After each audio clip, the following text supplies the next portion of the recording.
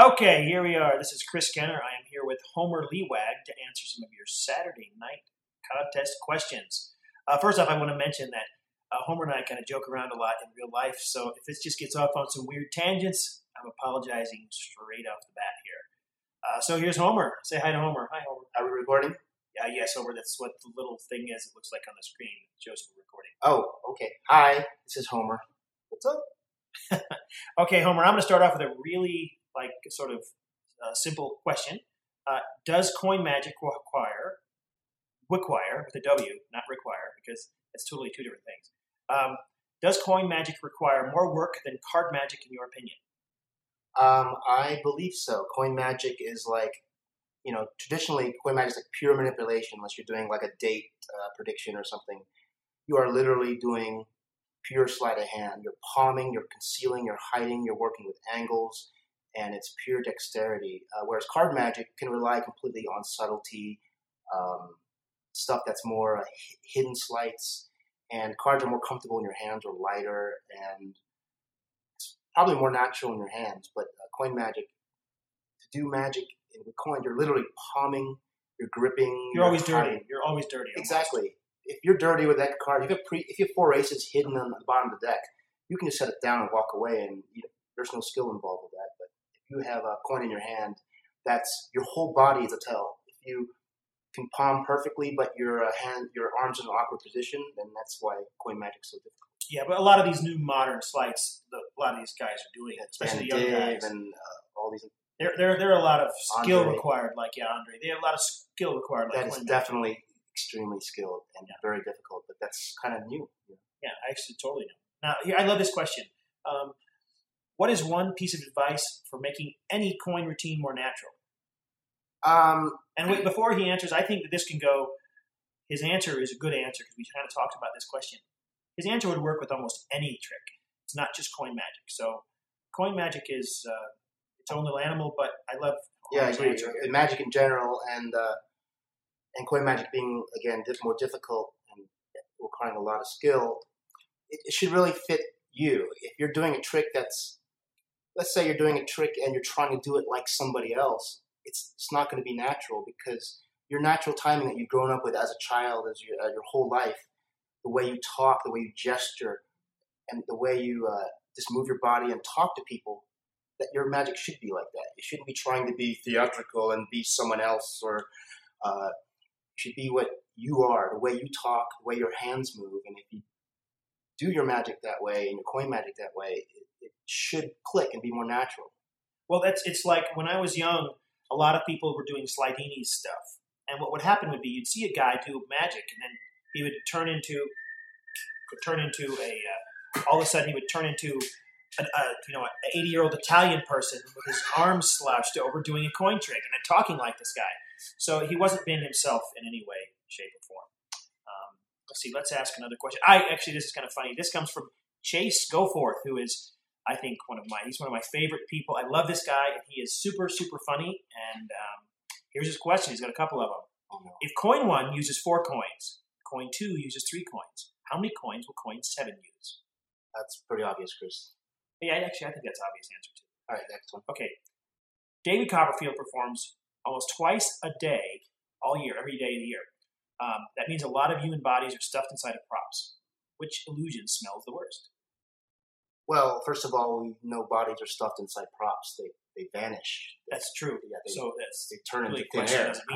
Question doesn't mean anything. Talking about, and we put a stick up in every prop just in case. Yeah. Actually, I just love this just because of one of the words he uses here. Unity, a lot of the conceptual design for Mushiki, amazing attraction. So all the different things on David Copperfield's island.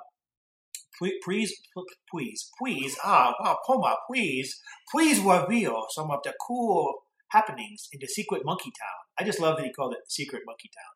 It's really what the Secret Village.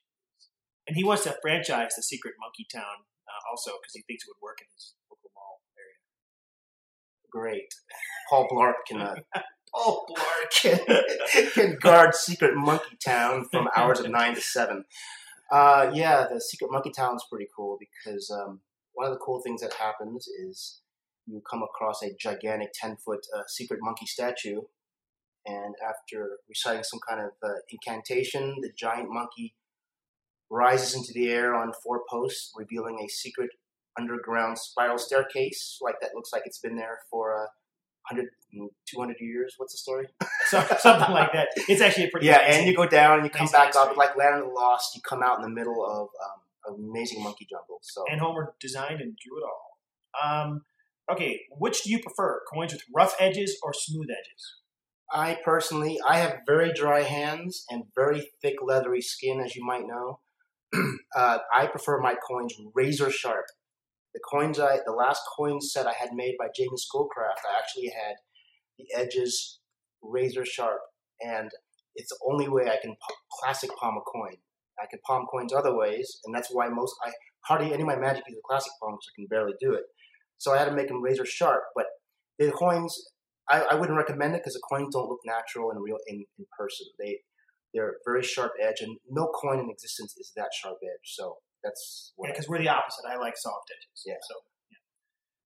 You have skill, right? Yeah, right. Let's see here. Let's find some other good questions. What's a good book or resource? What's a good book to start with? Well, you can't deny, J.B. Bobo's Modern Coin Magic. I mean, it's a big, thick book with not as many illustrations as Modern Times, but if you dig deep in there, there are the roots to so much inspiration and coin magic.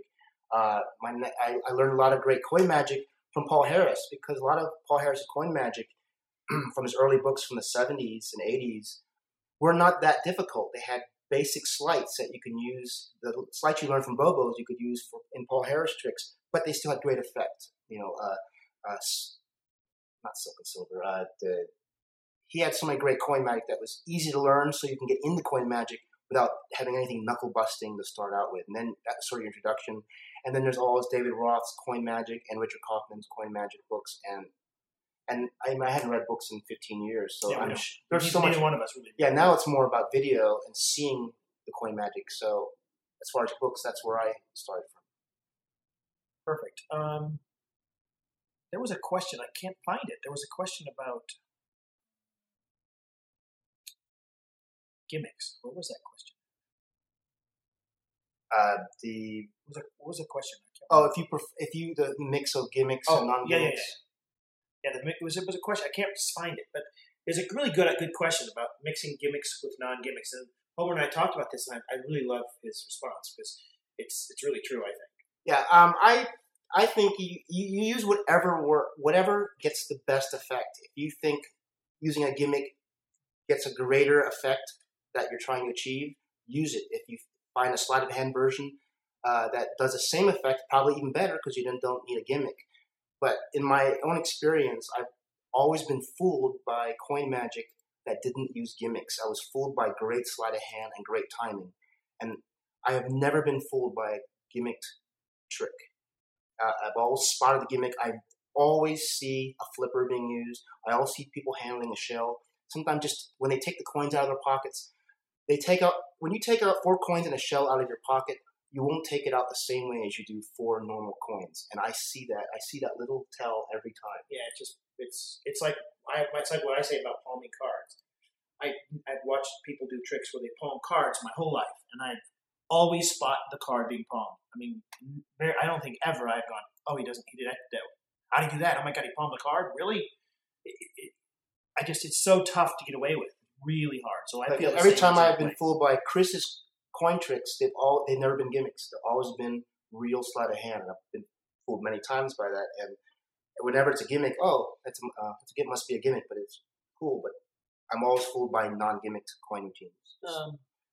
Here's a question. I think this is Peter Sarkov. I think. How are new ideas born in your head? What's your creative process? What do you do to develop a new piece of magic?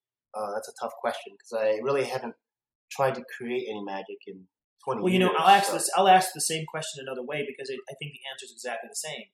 When you're working on a project for David, video editing, or you're working on making something look the best, you're drawing it, designing a prop, you've got to have a creative process for that. Well, a lot of it is first, like I have to get it in my head first. I can't draw anything until I visualize it in my head. So sometimes I'll close my eyes and just spend a half an hour drawing it in my head or creating what the trick should look like in my head and visualizing it. And then I'll put it on paper, because then putting on paper is the actual process of flushing it out.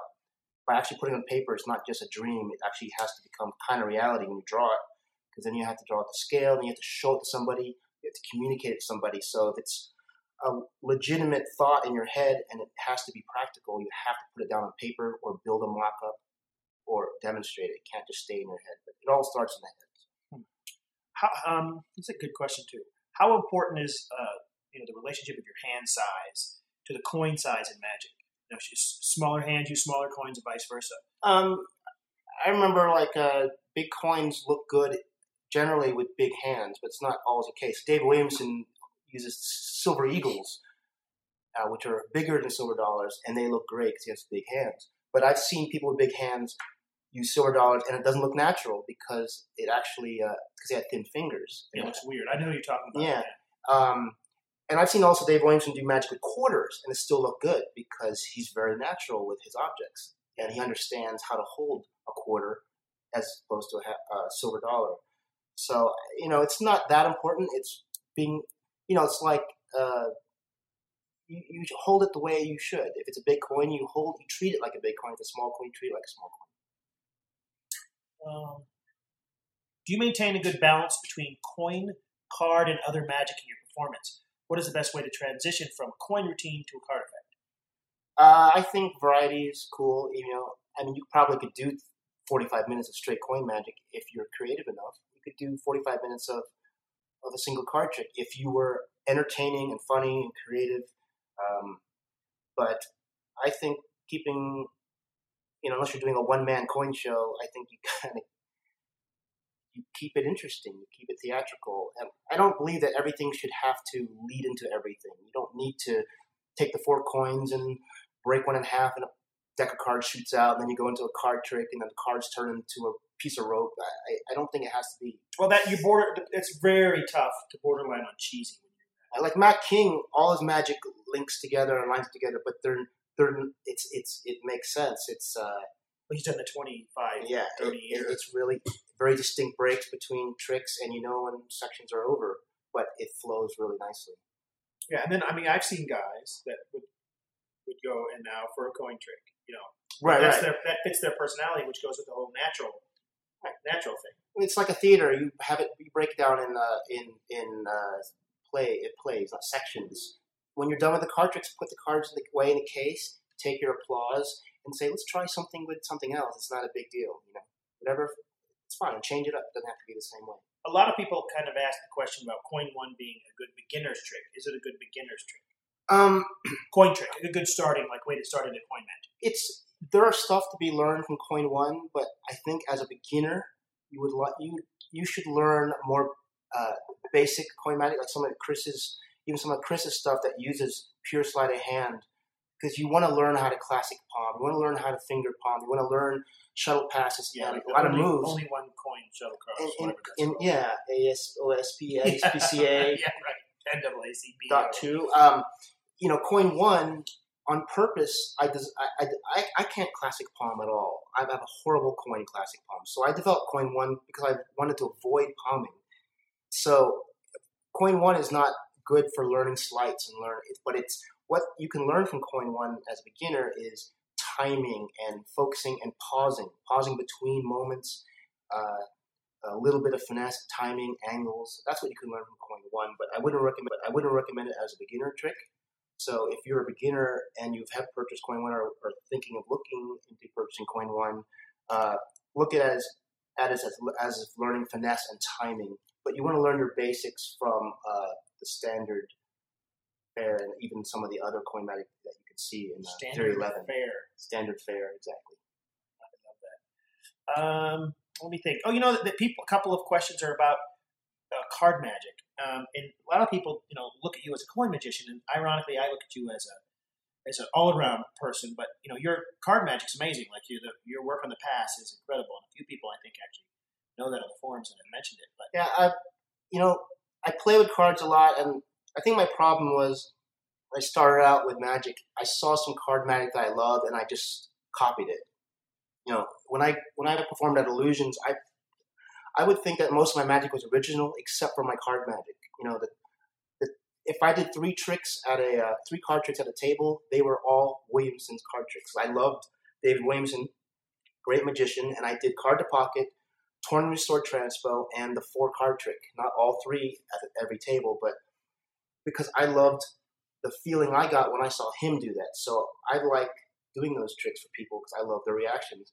And it kind of handicapped me because I didn't spend a lot of time developing my own card tricks. I mean, I probably came up with 2.5 card tricks my entire life. And so I spend more time working on tricks with weird objects. I have a trick with chapstick, pencils, Carmex lip balm things, Sharpies. I love objects, so I kind of focus myself on that. Well, I'll say something here about Homer that makes him, I think, unique is Homer definitely gets what fits him, and that I think is important. Like when he talks about chapstick, and I mean, he's got like 20 different gags he does with a room key. Just because you're always doing stuff with the room key. Come up with 19 of them tonight. But you're always doing different things and different moves and different ideas and funny bits with like the stuff you always have on you. And whenever I see an interesting trick that uses an ordinary object, I go, this is totally a Homer thing, because he loves to play with tricks with regular little things sitting around on his desk, which is something I wish I did more of. But that's where Homer gets it. It fits him, and that's what natural to him is those kind of objects. So if you've never seen Homer live, his work with coin magic is amazing. So hopefully you guys can get a chance to see him live someday. If we ever come through your town, just holler at us, and I'll try to if I can keep Homer from holler. Yeah, holler at us, people. Wow, almost slipped there. Said the homie word. Oh God! Don't write letters. Write letters to JB. JB@theory11.com. Well, I think that just kind of about wraps it up. Any final thoughts there, Homer? Well, let's end it. Oh, we did that question. Okay, never mind. Which question? This one. We did that. Oh yeah, we did that question. I don't know. I think first of all, unbelievable questions, guys. Thank you very much. I mean, they're making me think now. I'm gonna have to, mull over this over some Chinese food. So I'm curious what coin 3 is going to be. I don't have a coin 3. When's card 1 or bubblegum 1 coming? Bubblegum 1? I don't know. We'll have rice 1. Room key 1. Room key 1. Room key 1. Room key 1. All right, everybody. This is Chris Kenner with Homer Liwag, and we will see you soon. Thanks. Bye.